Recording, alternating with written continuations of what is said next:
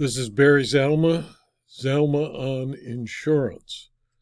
I am an attorney who has retired from the active practice of law and now spend my time as an insurance claims consultant, an insurance claims expert witness, and author and producer of these videos. Today I'd like to talk about the unethical insured. Much is talked about insurance companies acting in bad faith, being unethical. Almost nobody talks about the fact that some insureds also act unethically, especially when presenting a claim. On rare occasions, an insured will act unethically in his, her, or its relationship with an insurer.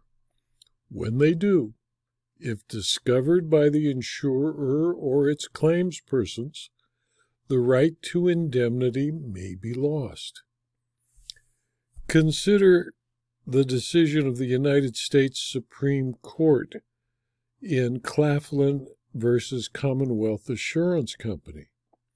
Although hoary with age, this case still states the law of the United States with regard to unethical and fraudulent conduct by an insured and the insured's obligation to appear for and testify honestly at an examination under oath.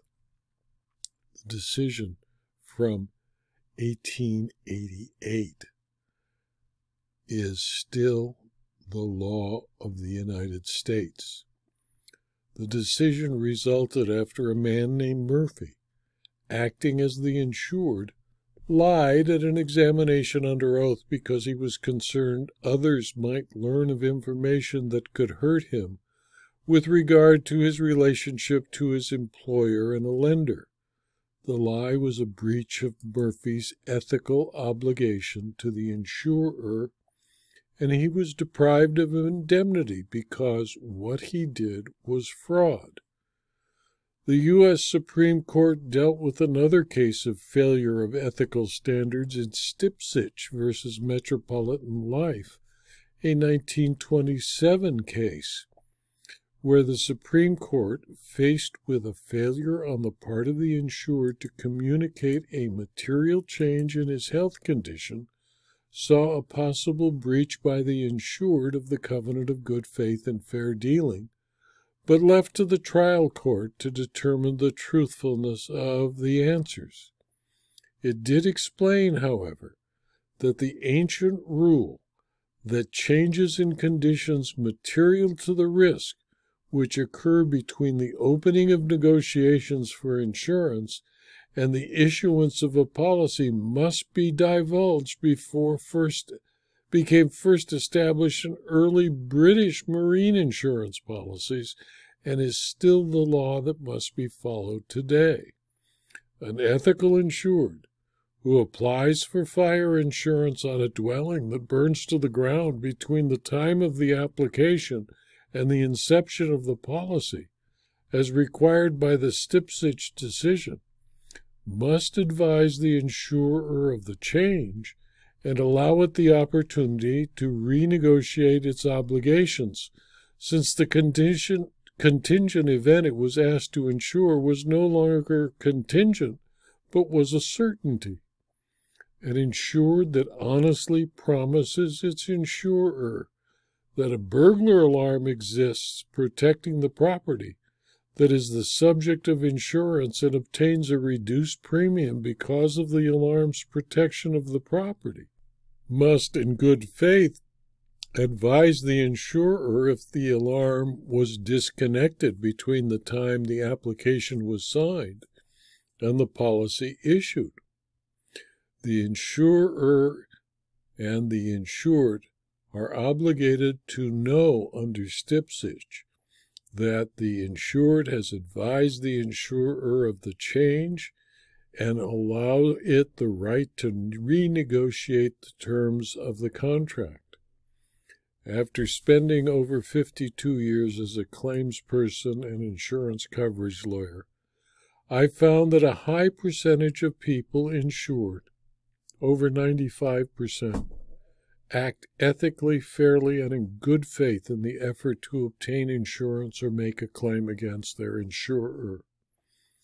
The small percentage that do not have an ethical compass and intentionally misrepresent or conceal material facts act with total disregard for ethical conduct or intentionally misrepresent or conceal material facts to obtain insurance are fraud perpetrators who give up the right to the benefits of the policy.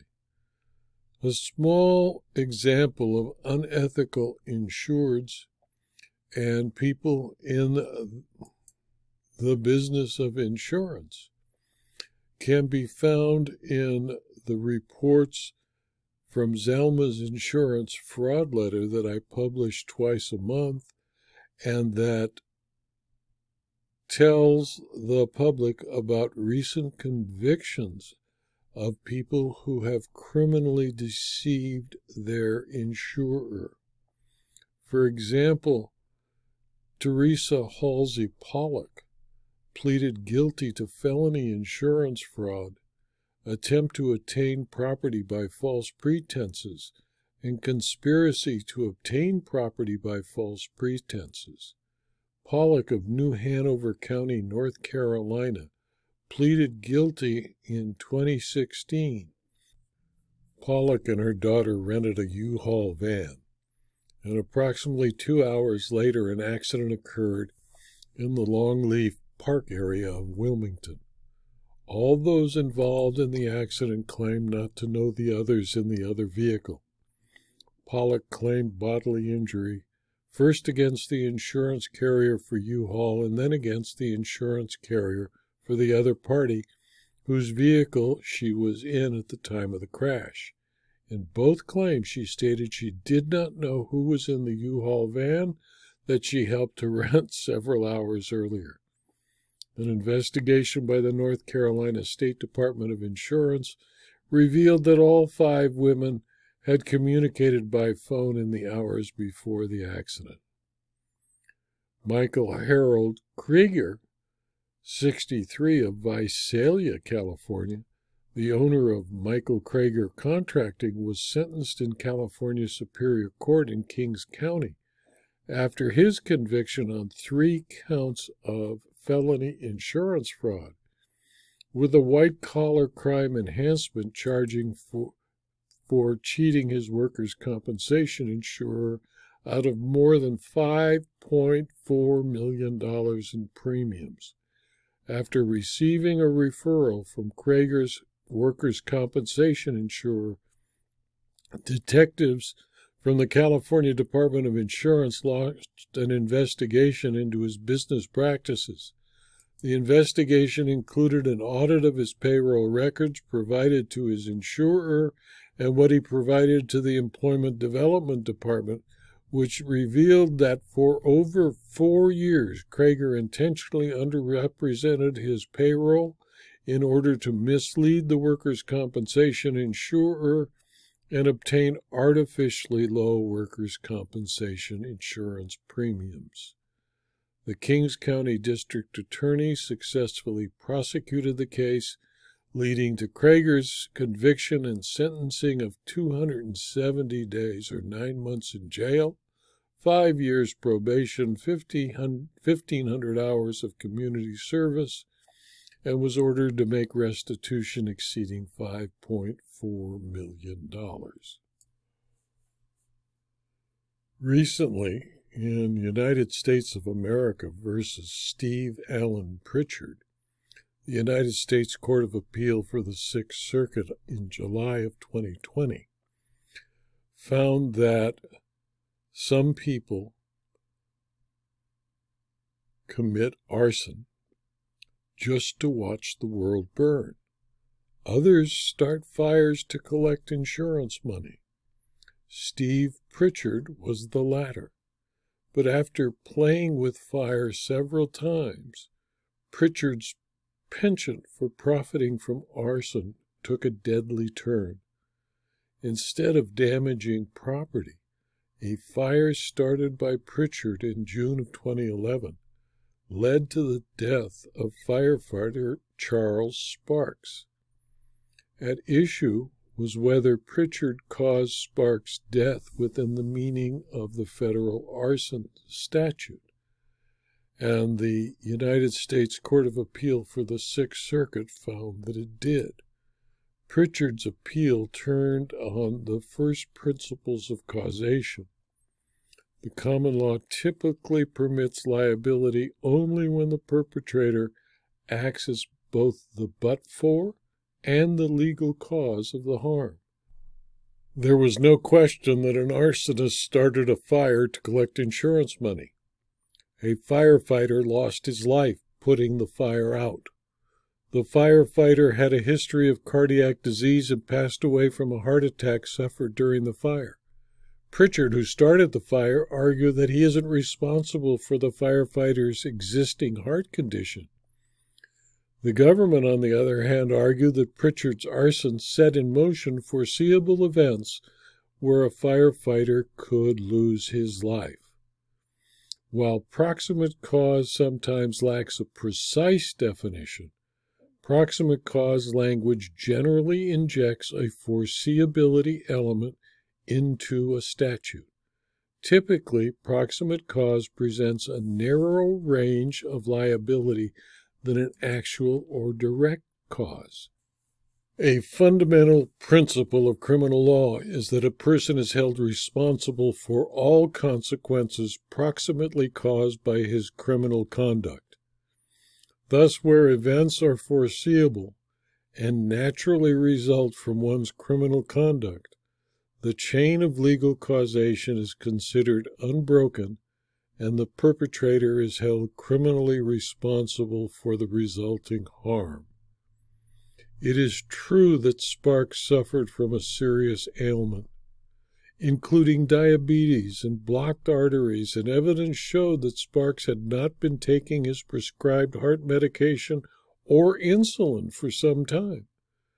Pritchard contended that the presence of these other factors that could have been the cause of Sparks' heart attack meant that the fire could not have proximately caused Sparks' death.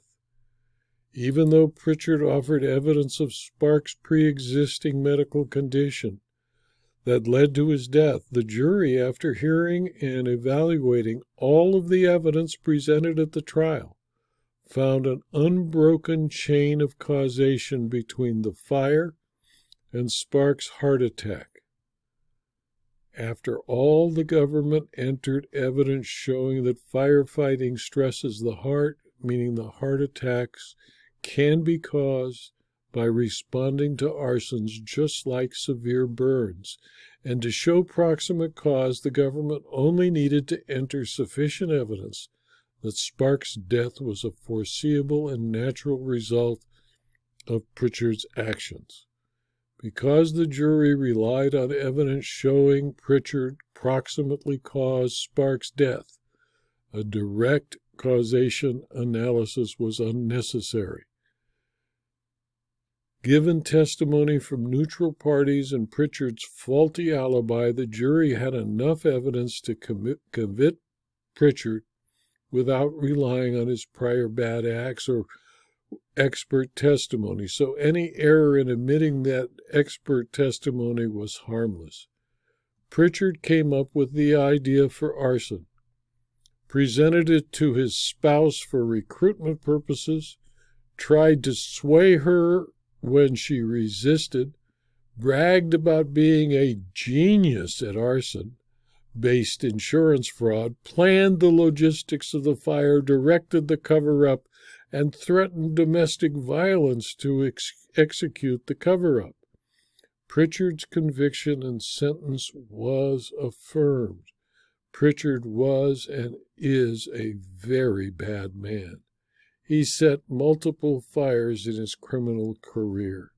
The last arson for profit proved he was no arson genius. He had an incompetent alibi, involved his spouse as his alibi and co-conspirator, threatened to kill her and her children if she refused to lie, and did it so poorly that she testified against him. He directly and proximately caused the death of a firefighter and as a result deserved the sentence he received. He should spend all 360 months of the sentence in federal prison and will have time to consider why he did not commit an insurance fraud that did not put firefighters at risk. Mr. Pritchard is the classic unethical insured. This video was adapted from my book, Ethics for the Insurance Professional, 2nd edition, and from my newsletter, Zalma's Insurance Fraud Letter, which is available free on my website and published twice a month. If you wish to consider the book, it is a Kindle book and a paperback and available from Amazon.com and from my website, Zalma.com, by clicking on the link to the Insurance Claims Library. If you found this video useful or interesting, please refer it to your colleagues.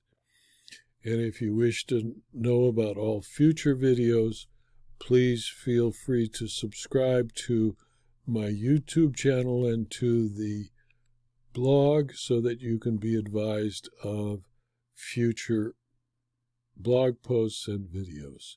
Thank you again for your attention.